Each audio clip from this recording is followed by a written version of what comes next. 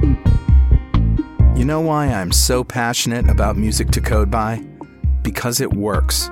I'm still getting a steady stream of success stories from developers just like you who sail effortlessly through hours of coding. There's only one problem. They can't get enough. Well, not only are we up to track 13, but you can download them all in one shot for a new low price. The collection was $54 just a little while ago. Still only a little more than $4 a track, but now you can get all 13 for only $39. That's only $3 a track. Yeah, that's more like it. 325 minutes of pure bliss. Go get it now at collection.musictocodeby.net.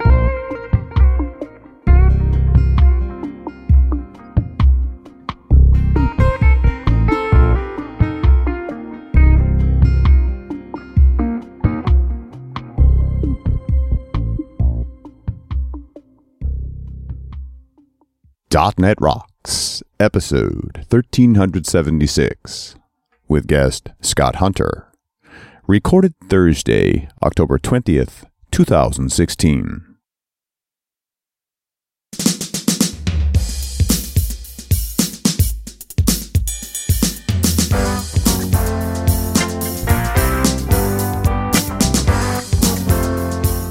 Welcome back to .NET Rocks. This is Carl Franklin. And this is Richard Campbell. Scott Hunter is here. Probably our most popular show of 2016 was Scott Hunter's show on .NET Core. No kidding. Yep. So there you go. I want to know what I said on it now. You told us all about the good stuff, man. All about the new stuff. It was the first time a lot of people had heard the in-depth discussion of it. So thank you for that. Richard, I've got something old, but something good for Better Know Framework today. So roll the music. Awesome. All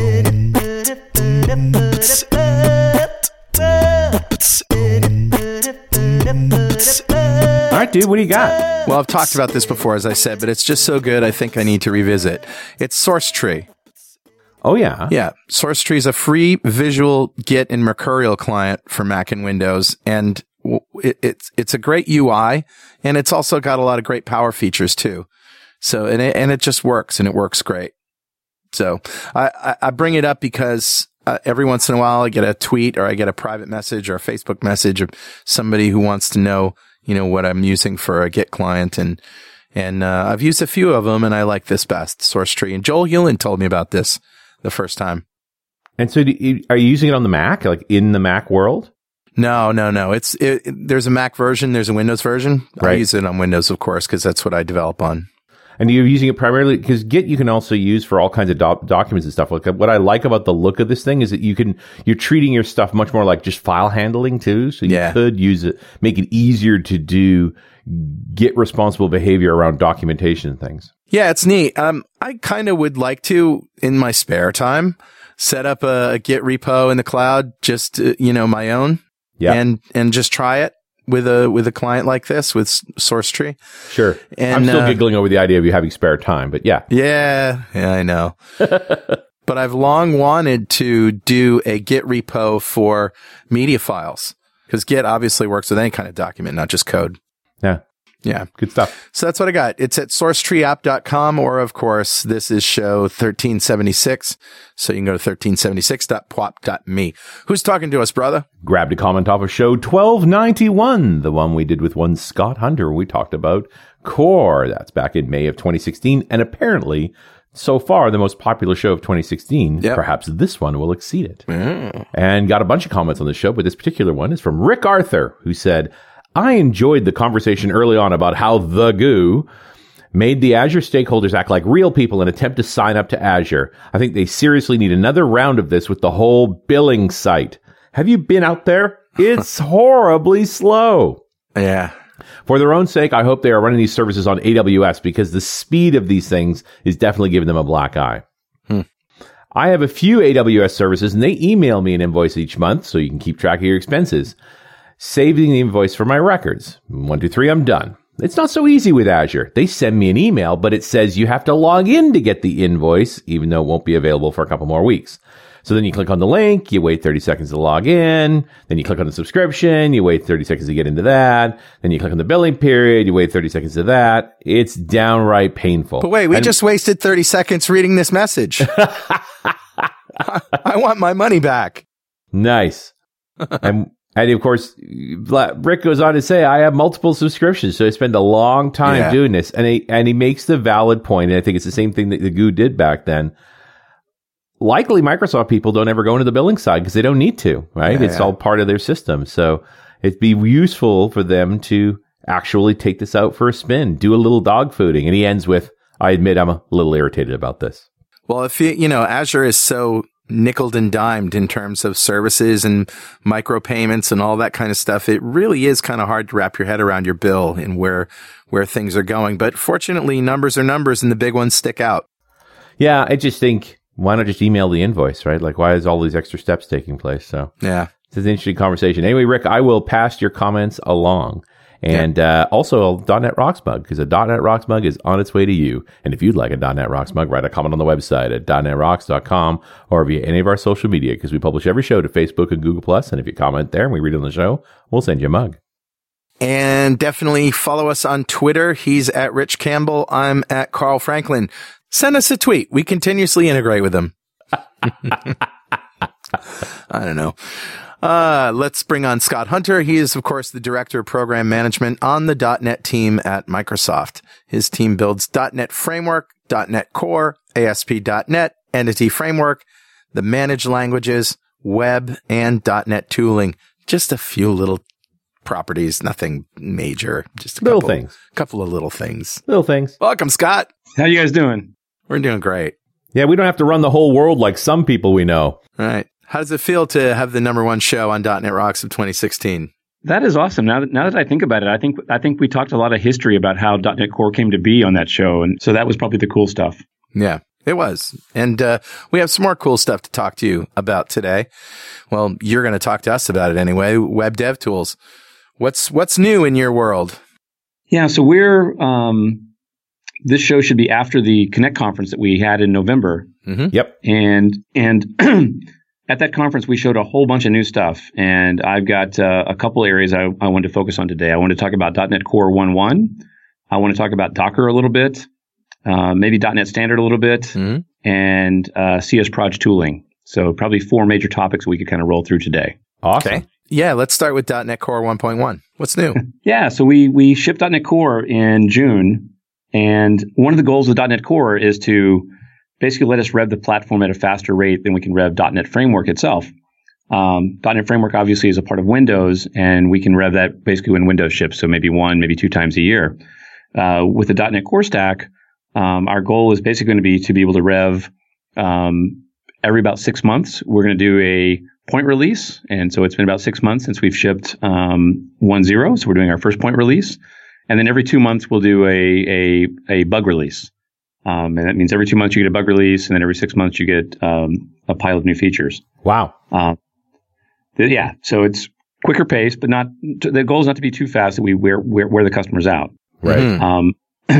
This one is not going to be as full featured as 1.2, which will be the one 6 months from now, because we're still working on some of our tooling, moving from Project JSON to CS Proj, which we could talk about on the call today as well. But let's talk about 1.1 real quick, because I'll just go through a couple of items. ASP.NET, we have a URL rewriting module. So, because you're running on our Kestrel web server outside of IIS in some cases, you can't run the same features that you have in IIS, like, it's got a URL rewriting module built into it. And so we're going to, find ways to take all of those modules that are in IIS and make versions of them that run in the middleware inside of ASP.NET Core. And so you'll get the ability to do URL rewriting.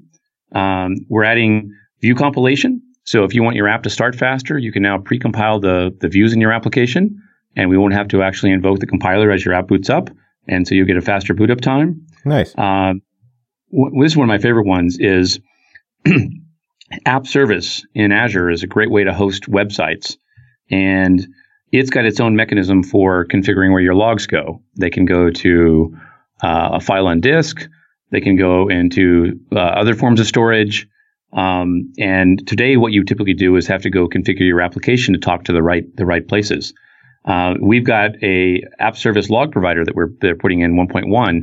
And once you enable that, because you're going to host your app in app service, ASP.NET actually is aware of what configuration settings you have in app service, and we send our logs to the right place based on what you have configured in the portal for your app service. So even as your app's running, you can just change things, and we'll hook up to that.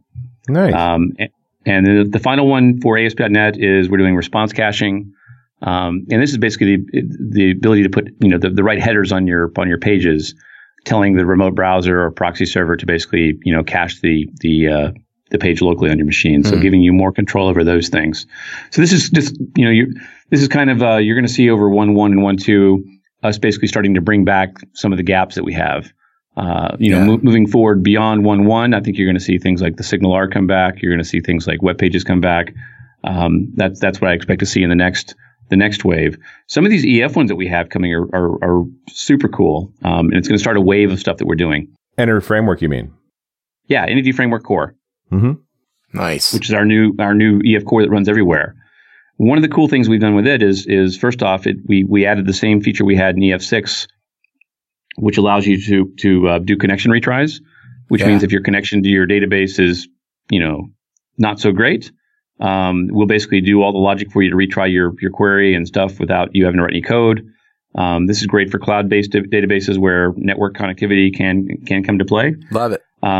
This next one is I think the most exciting one though is at the Connect event we announced that SQL Server 2016, all of the features that used to be in the enterprise SKU of SQL Server are moving down and they'll be available in all of the editions of SQL Server. Yeah. And a couple of these that are really cool that we're looking at is things like, hey, I want to run my tables in memory because I know that this table is a hot table and I want the best speed on my application. So I like this. I like SQL Server to keep this table in memory. That's one of the features. And SQL Server does that by its own decision making, right? It will cache a table into memory, but you can now actually, deliberately say, I want that one in memory, keep it there.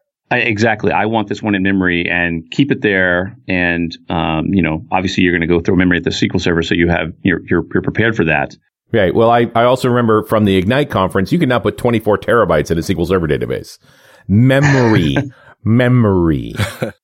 Wow. That's a lot of memory. That's bigger than any database that I have. So I could just run the whole database in memory. Yes.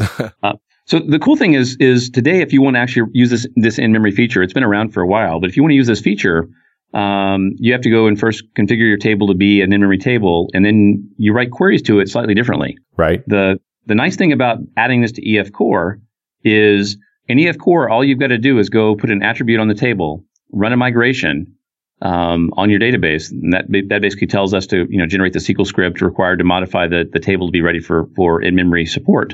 Right. And then your app just runs. You don't have to change any code at all because EF Core is writing the queries for you under the covers. The fact that those queries changed a little bit because this is now an in-memory table is obliviated. You don't have to worry about it. It is crazy. You just add one attribute, run a migration, rerun your application, and you got crazy performance. Wow. Yeah, so it would be super easy to test, like, will moving this table in memory make a huge difference to the behavior of this app? Like, it's no longer a huge coding commitment to a performance tweak. It is literally just set an attribute. Right. And you're going to see us continue to try to invest in this in other areas. There's other cool features that are in SQL 2016 that I think are pretty cool as well. One was there's the ability to have a column in memory as well. So you could say, hey, this is a hot column in my database. We don't have this yet in EF Core. These are things that I want to work on as we move forward in the future. But what if I could go put an attribute on the column and say, keep the column in memory? The next one is one I'm sure that both you and Carl have done before, which is how many people have actually said, hey, I've got this table and it's really critical for me to know what happens in this table. So I'm going to create stored procedures around this table. And every time a change is made, I'm going to update the table. But in an audit log, I'm going to actually write, hey, Scott Hunter added a row or deleted a row or changed a value. Yeah. This is actually a built-in feature in SQL 2016 where you can go tell the server, I want to have a audit table for this particular table. instead of writing the store procedures and all this for you, the database just does it on the fly. Wow, great.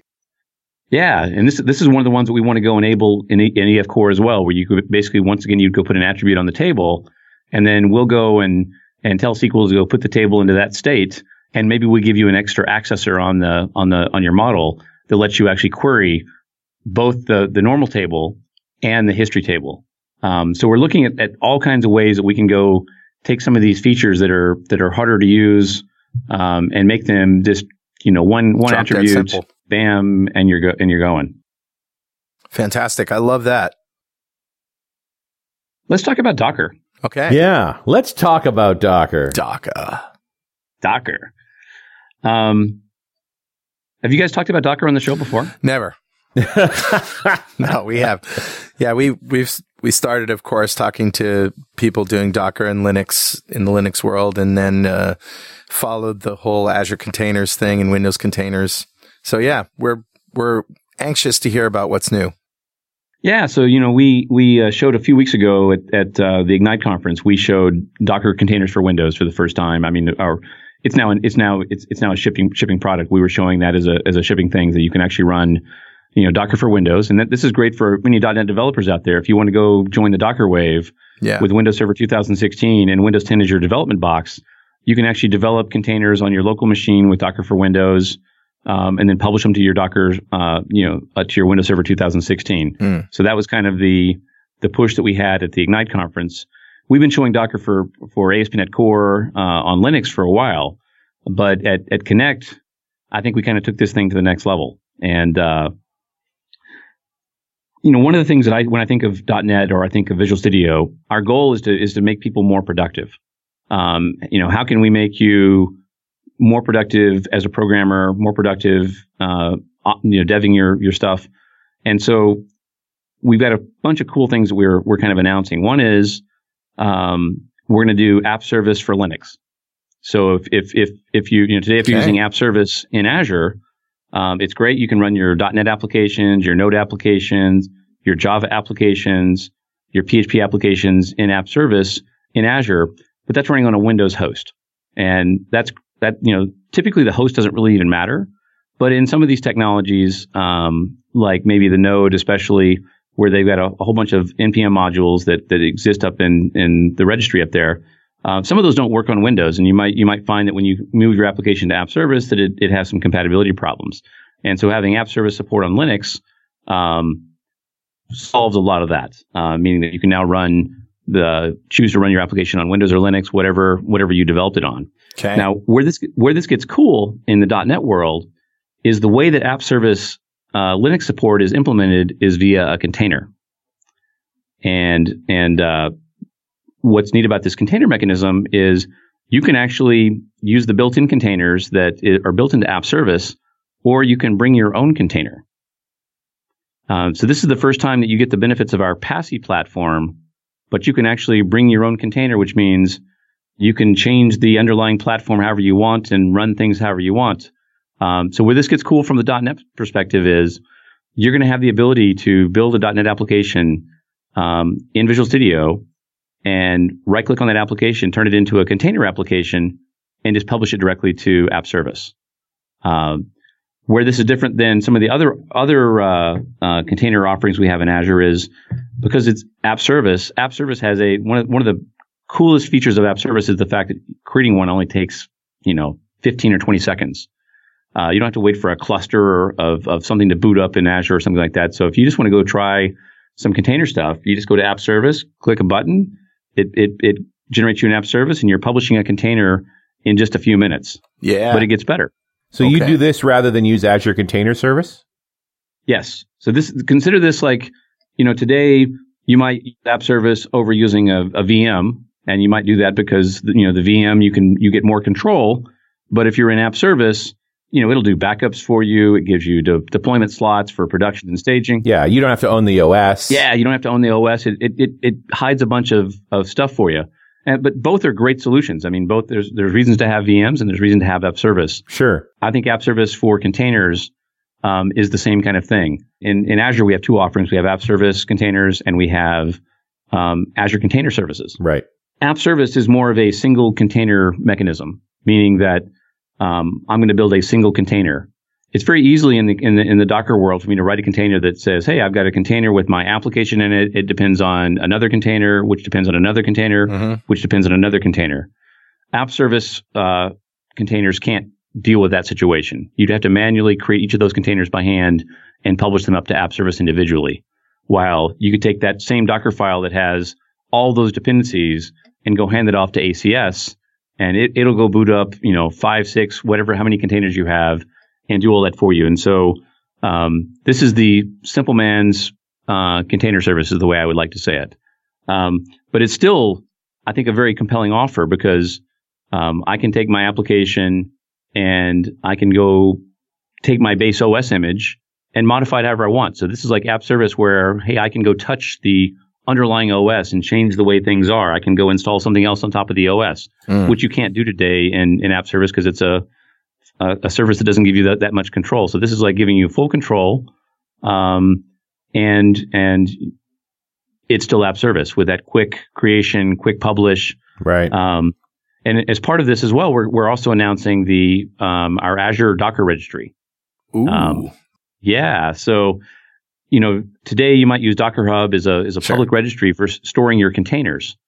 And then people on your team can pull those containers and use them. We now have a container registry as a service in Azure. So you can just go to the portal, create a container registry that's private to your organization, and your developers can basically publish your containers from your Visual Studio or VS Code or whatever you're using to build containers with to that registry for use by your environments. And this is actually how the app service container support actually works, is you'll actually go and from Visual Studio, I have a new feature where you can take your .NET Core application, you can right-click on it and turn it into a containerized application, and then you can right-click and publish directly to the Docker registry, the Azure Docker registry.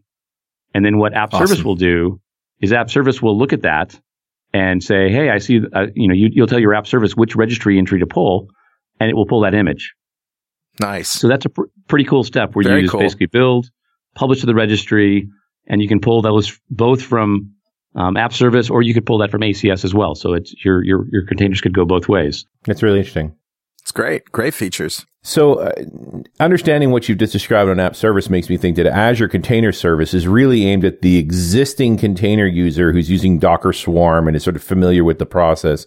But if I was building something new into containers, I really got to consider app service. That's exactly how I would propose it. Or if you just want to try containers for the first time, if this will be the simplest get off the ground ABC, and you're running containers. So Right. It's a nice intro to containers. And if you're running smaller applications, it's probably a great place to run them. And as you decide to start building, more complicated multi-container applications, we'll give you an easy way to migrate from app service to ACS if you want to. Right. Okay. That makes a lot of sense. So one more cool area in this container space, as I said before, I want to make you productive in Visual Studio and with .NET. And, we already talked about having the ability to publish directly from Visual Studio to a container registry and then have App Service pull that. I want to take that to the next level as well. And we are showing for the first time a new tooling workflow where you can basically go into Visual Studio or you'll be able to do this from command line as well. And from then you can go and decide you want to set up a CI/CD pipeline for containers. And so what you'll do is you'll basically configure it with your source code repo somewhere. Tell us where your source code's at. You'll tell us what registry you want to the outcome to go to. And what will happen then is it's like one click button. We set up all the VSTS stuff to wire up a full CI/CD pipeline for containers.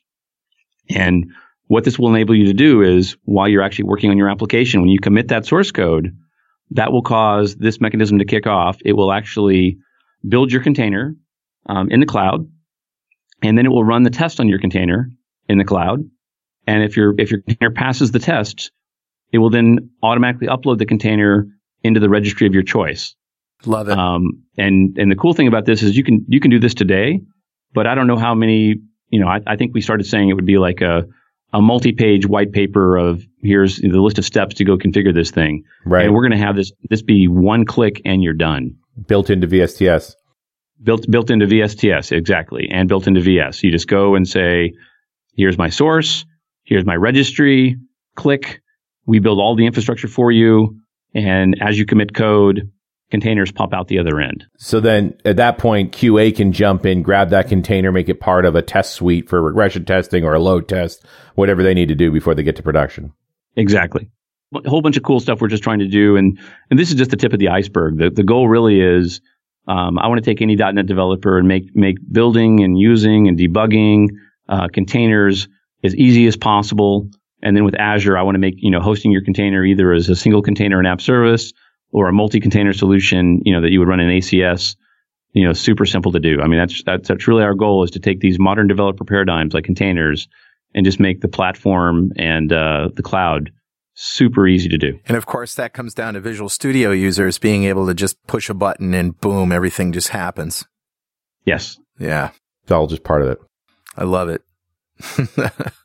Hey, Richard. Yeah, buddy. Guess what time it is? Must be that happy time again. Yes. Time to pose a little hypothetical. If you're developing a .NET Core app on a Mac, would that be considered Apple Core? Jeez. Make the bad man stop. Oh, come on. Scott, there's got to be jokes about Apple Core running around Microsoft somewhere. No? All right. It's actually time to give away a D-Experience subscription from Developer Express to one lucky member of the .NET Rocks fan club. But first, become a UI superhero with DevExpress UI controls and libraries, and deliver elegant .NET solutions that address customer needs today and leverage your existing knowledge to build next-generation touch-enabled solutions for tomorrow. Whether it's an Office-inspired application or a data-centric analytics dashboard, DevExpress Universal ships with everything you'll need to build your best without limits or compromise. Learn more and download your free 30-day trial at devexpress.com/superhero. Well, all right, buddy. Who's our winner? Today's winner, Richard, is Eric Zachman. Oh, congratulations, Eric. Golf clap for you, sir. Golf clap for Eric Zachman. And Eric just won the D-Experience subscription from Developer Express, a big pile of awesome from our friends over there. And if you don't know what we just did, go to .NETRocks.com, click on the big Get Free Stuff button, answer a few questions, and join the .NET Rocks fan club. We have thousands of members all over the world. In every show, we like to give away stuff from our sponsors. And every December, we give away a $5,000 technology shopping spree to one lucky member of the .NET Rocks fan club. But you have to sign up to win. And it's your turn, Scott Hunter. If you had $5,000 to spend on technology today and you wanted to buy something other than Azure credits, which,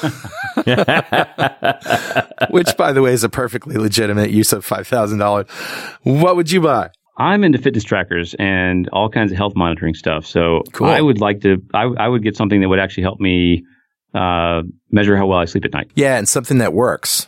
And something that works. The ones that go under the bed are kind of the ones that I would be interested in, I think, that actually can do heartbeat. Yeah. And determine if you're in the bed and stuff like that. Right.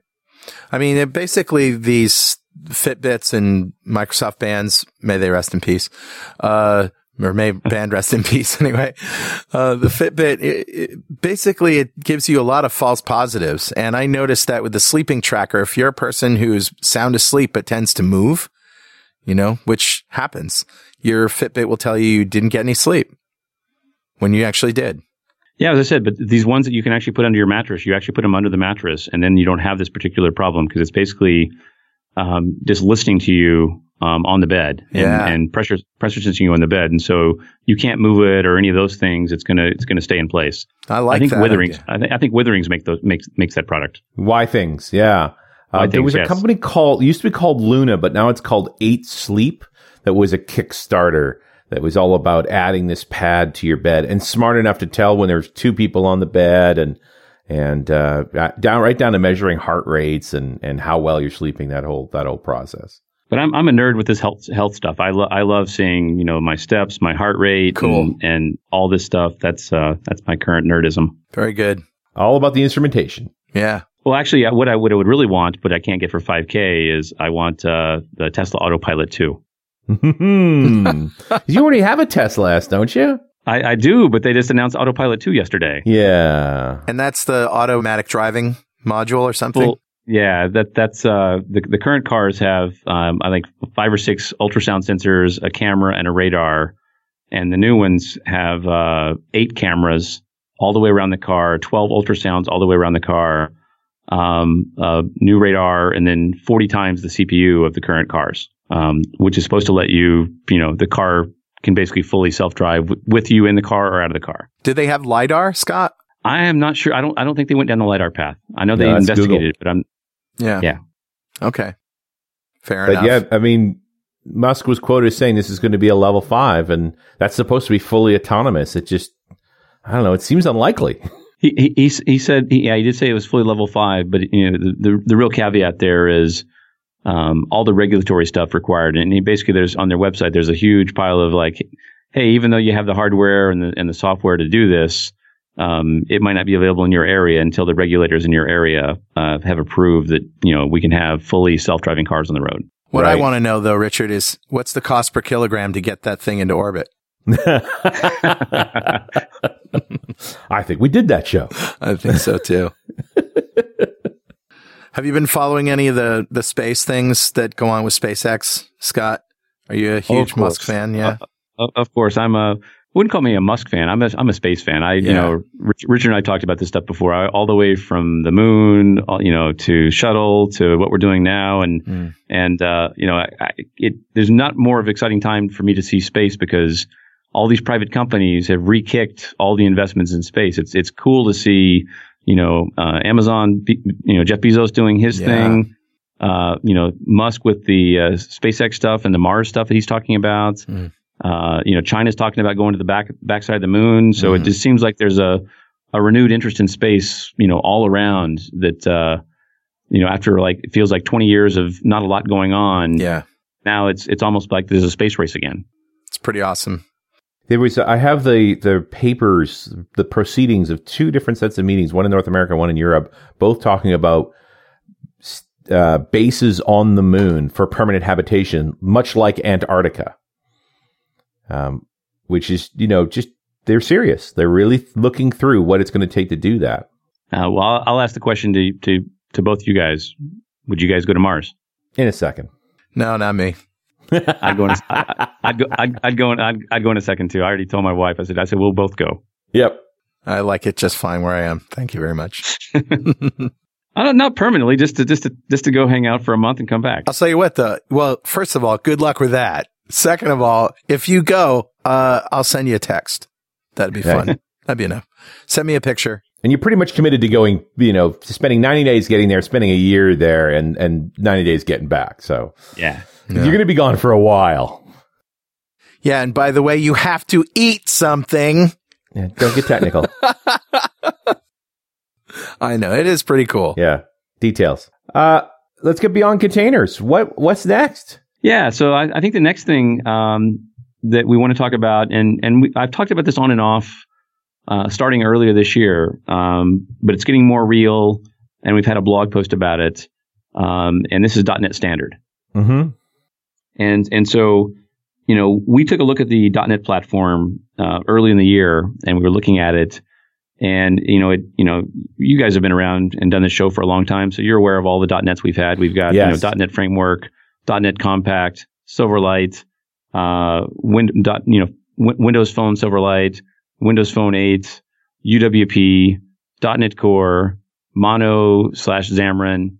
There's, a lot of .NETs out there. And as a developer, the real challenge, if you want to be like a JSON.NET of the world and write code that runs on all those platforms, it's really a challenge today because the APIs are not common across all those platforms. They're kind of fragmented as time went along. Well, this was supposed to be what the portable class libraries were going to deal with. Right. PCL was a good stopgap measure anyway. Yeah. I mean, PCLs in some ways, solve the problem. But the way they solved the problem was as you checked more frameworks, you create a portable class library, and then you would go and decide which frameworks you actually want your code to run on. The more frameworks you click, you're basically seeing the smallest intersection of each of those frameworks. And so if you click every single framework, you end up with not being able to use a lot of .NET. Right. And so we kind of rethought this, and we want to come at it from a slightly different angle, which is, let's take all of the .NET that's not an app model. And app models are things like WinForms and WPF and WCF and ASP.NET. And, those are, or Xamarin. Those are app models. What if we just took all the .NET that was not an app model and said that's consistent across every .NET? And that's what .NET Standard is really all about, is saying that we have this huge library of all the APIs that are not app model specific, and they are what we call .NET Standard. And so in the future, you would build a library that targets .NET Standard, which means you could build a single JSON.NET DLL, and it would run on the full desktop framework, it would run on .NET Core, and it would run on Xamarin. And that is the promise of .NET Standard. And I think that's a pretty awesome thing, in my opinion. I think moving forward, it's not about when is .NET 4.7 coming, or .NET Core 1.1 or 1.2 coming, or Mono, next version coming. It's like, hey, there's this .NET Standard, and that's where we actually innovate in the platform, where I hope a couple years from now, people care more about what version of .NET Standard they're using than what version of .NET Framework they're using. And that becomes a new kind of paradigm. The real goal of this is, we want to make, as a .NET developer, I want to make you super successful and be able to share code across any of the .NETs that are there. So if you've got some code in a Xamarin app and you want to go paste it into your .NET Core app, great. If you want to take some of your .NET Core code and run it in a full framework app like a WinForm app, great. You should be able to do that. And that's kind of the goal around .NET Standard. If you're a .NET Core person, .NET Standard is going to be really interesting for you, because as we started building .NET Core, it's a smaller, lighter weight version of .NET at this point. It's kind of a subset of .NET, and so a lot of customers, as they start trying to run their port some of their code over there, or run some of their code there, they might find some stuff missing. And we're going to ship .NET Standard 2.0 next year. We're actually shipping a version of .NET Standard today with .NET Core. It's like 1.6. But that version of .NET Standard is very limiting, kind of like the PCLs today. It doesn't have a lot of APIs in it. But early next year, we plan to ship .NET Standard 2.0, and it's going to bring a lot of stuff back. For example, it's going to bring XML back. So you're going to have all of Xlink, XML documents, XPath, schema. It's going to bring back serialization back, binary formatters, data contracts, XML, networking, sockets, HTTP, mail, WebSockets, I/O, files compression. Isn't that a Justin threading. Timberlake song? I'm bringing XML back. Yeah. Yeah. No? That's scary, sir. I'm sorry. Justin Timberlake just rolled over in his grave. Yes, he's not dead. I know he's not. He might be now. But yeah, exactly. That's what I was saying. You just killed him. But the cool thing is, as a .NET Core developer, you're going to get a pile of APIs. Thousands and thousands of APIs are going to come back as .NET Core starts supporting .NET Standard 2. And it's going to make the ability to share code across all these platforms easier. And it also is going to undo a couple of things as well. Is as we built some of the platforms, there was points in times when the platform owner said, "Oh, we want to remove these APIs," kind of like the .NET Core we did as part of .NET Core. And they removed APIs that made no sense. I mean, so for example, if you're in a UWP application, you can't write to the file system, which you actually can. You just they took the APIs away, and putting all those or write to the console, for example. And so having this big pile of consistent APIs across all the .NET stacks, I think is going to be part of our plan of what we've been calling unification of .NET. Making .NET whole and very easy. So the three big pillars of .NET, which will be, .NET Core, .NET Framework, and Xamarin, will have massive compatibility across them. And I'm super looking forward to that. And that's the promise between .NET Standard 2, and you'll start seeing that come out early next year. And James Montemagno said that there's even going to be a Xamarin Forms for the Mac OS. Yeah, that is exciting too. Yes.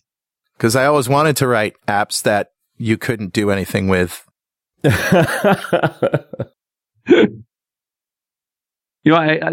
That's one of the most common asks that we have, honestly, in the .NET space is are we going to do a UI platform that runs across all the devices? Yeah. Having a UI paradigm on, UWP that works on Xamarin, that works on full framework. I don't know if we're going to do that. I mean, what I tell people when they ask me that question today is, let me finish shipping .NET Core, and once I've done that, I can take a look more forward. But I thought you did that back in July. Not really. That was June. Late June, we shipped .NET Core 1.0. Right. But the tooling was still in preview. Yeah. And the tooling was still in preview because we knew there was this shift that was going to happen, and we just recently talked about the shift that's going to happen, and I'll talk more about that as well. Which is when we first started building .NET Core, it was primarily focused around ASP.NET 5 at the time, is what we called it, and it was really meant as it was almost kind of designed as a specific one-off for making ASP.NET 5 run everywhere, cross-platform, super fast. And then, of course, as all things happen, as you get further down a project, you're like, hey, these are all good ideas, and we should do them everywhere, and we broaden the platform out. And the Xamarin guys came on board, and so that's kind of how .NET Standard was born. That gives us lots of APIs across all the platforms. The next big thing that kind of comes into play is that early .NET Core stuff. In fact, the stuff that we shipped in June was all based on a brand new build system that was built on something called project.json. And that build system was all built out of, hey, we want to build these cross-platform ASP.NET applications, and we want to be able to build them on a Mac with Sublime or Atom or TextMate or whatever editor of choice you had. And so we don't want you to be jumping around inside of project files. And so it's this new JSON-based project file that we kind of came up with. Now, the funny thing about it is, to me, the only elegant part of Project JSON was the part where you actually listed the packages that you depend on. The rest of it was kind of crusty, in my opinion, and I think the ASP.NET team would agree with that as well. But as we start trying to unify these .NET platforms, just like we talked about with the standard, we have to go solve this project system problem. You're left in a situation where you have two choices. One is you make everything in .NET be Project JSON based. Or we take the thing that's Project JSON based and move it back to CS Proj /MS Build. And so we are doing that work. That's when we'll actually I'll call the platform complete, is when that work from moving .NET Core from Project JSON back to CS Proj /MS Build is complete. And we showing the first preview of that, at the Connect event just recently. But I also want to let people know that as we make this work, there's a couple of reasons we want to make this work. As I was saying, we want to unify so there's the same build system for everything. Right. Putting Project JSON into Xamarin apps, Unity apps, full framework apps, and UWP apps ends up being a lot of work. Yeah.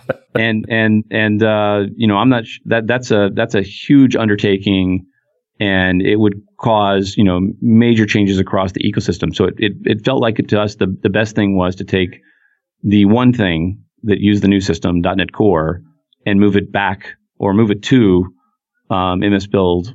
Was probably the smallest, simplest way to do that. I will already tell you that even doing that has been longer than we thought it would take.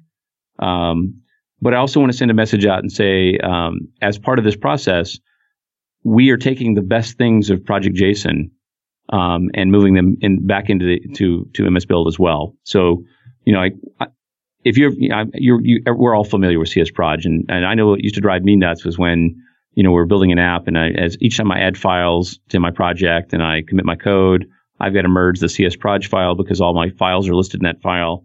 And they're not listed in the right order. They're just kind of randomly all over the place.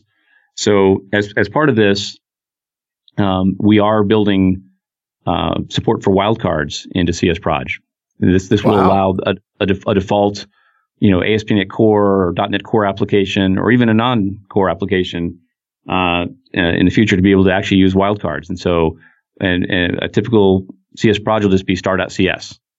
and you get all your CS files automatically, and it just works. So that was a Project JSON feature that we're moving back into the CS Proj world.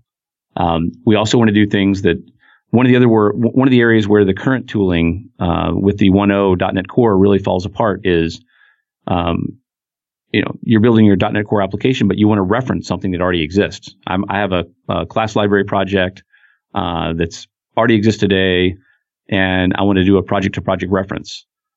There's lots of limitations today in the Project JSON world when you start trying to mix Project JSON projects with CS Proj projects.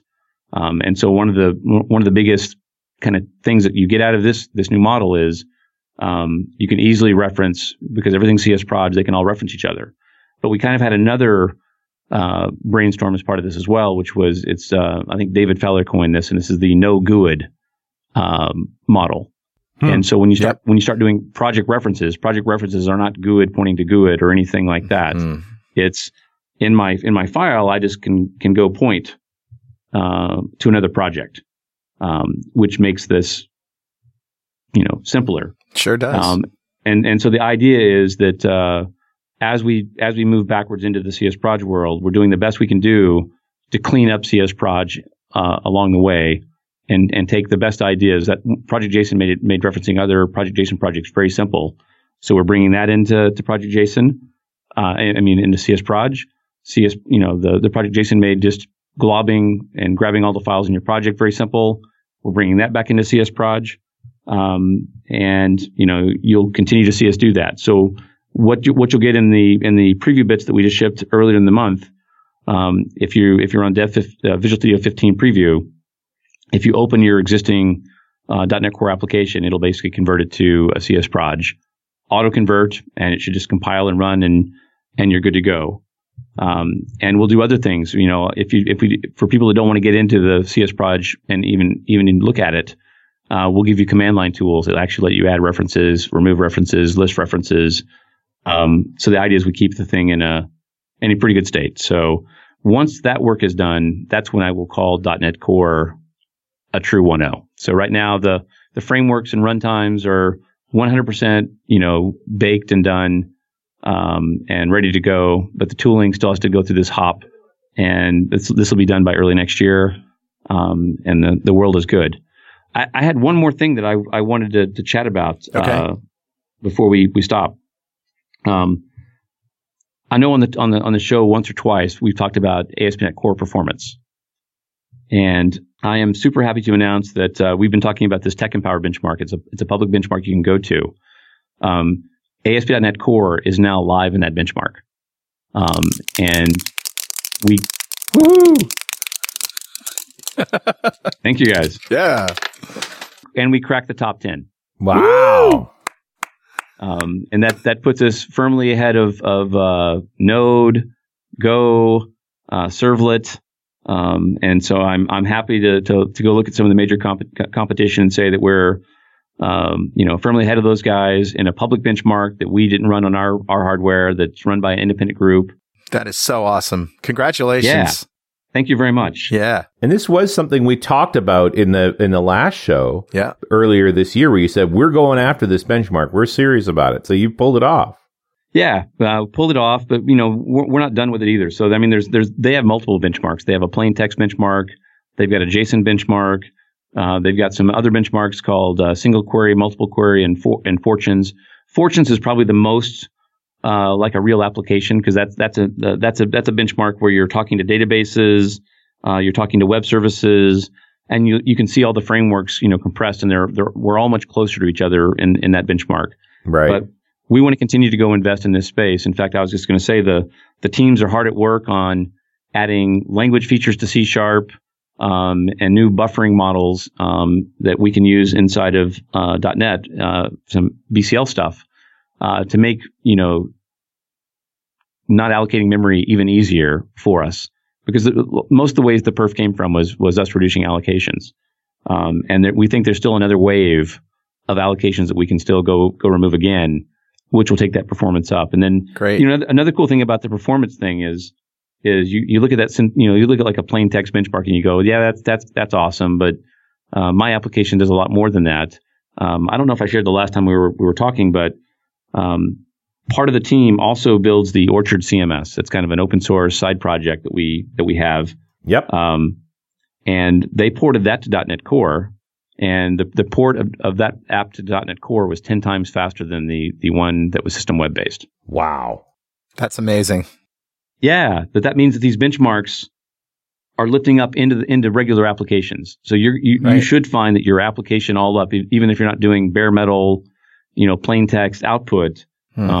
This allocation, work that we've done all throughout the framework and letting you light up and just choose the parts that you want affects everything. And so that's what excites me the most is seeing, hey, take any of your applications, move them to ASP.NET Core, and they will just be faster. Awesome. Yeah. It's a heck of a thing to say. That is so great, Scott. Congratulations again. And one more round of applause here. Golf clapping for Scott. Yeah. Fantastic. So what's next for you? I mean, you're always working on something, but now that Connect is over and you've announced all this great stuff, where's the area of focus going to be?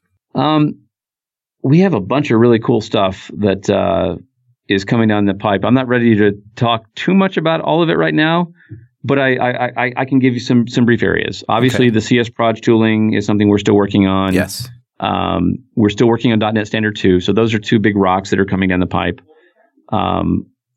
You're going to see more, we talked about the container stuff today.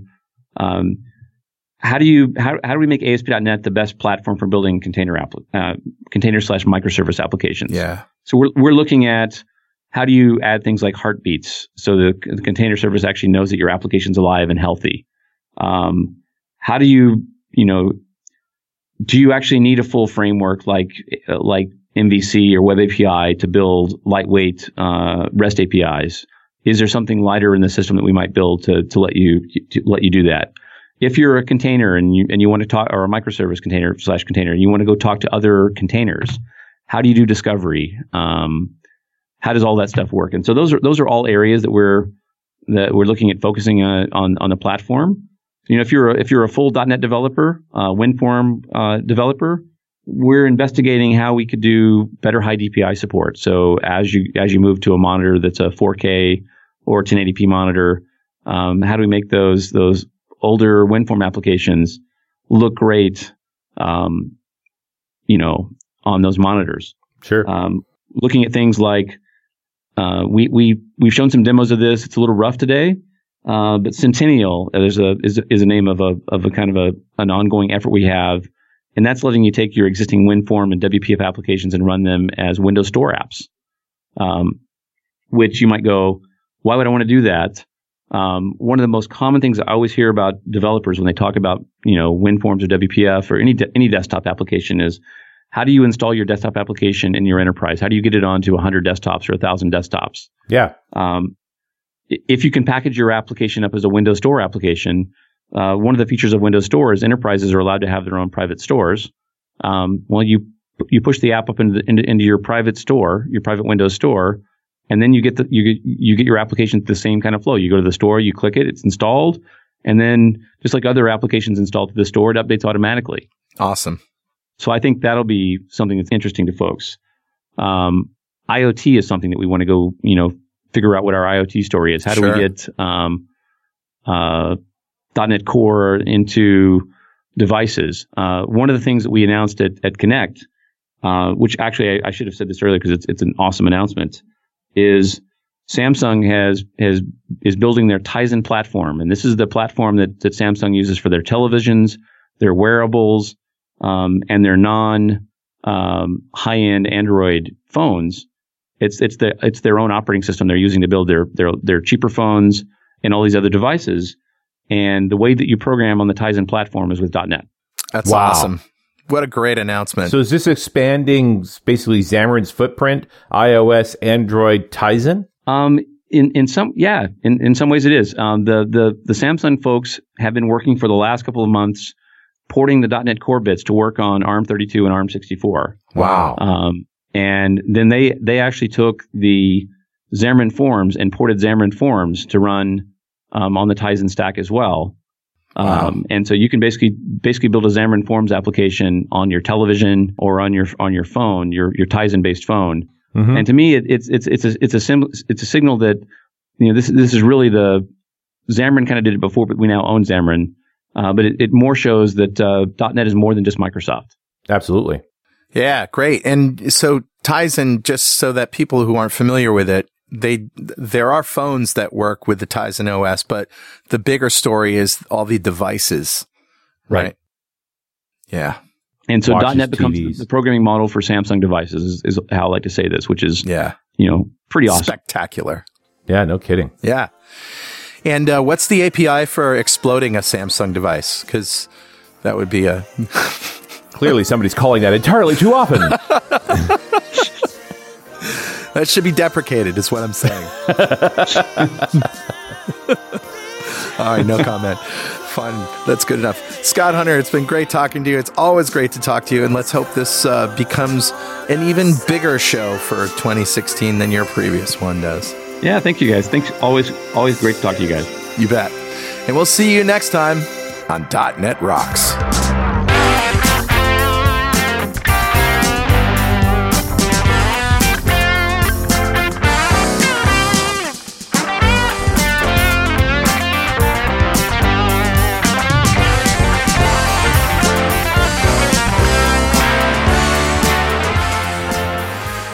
.NET Rocks is brought to you by Franklin's Net and produced by Pwop Studios, a full-service audio, video, and post-production facility located physically in New London, Connecticut, and of course in the cloud.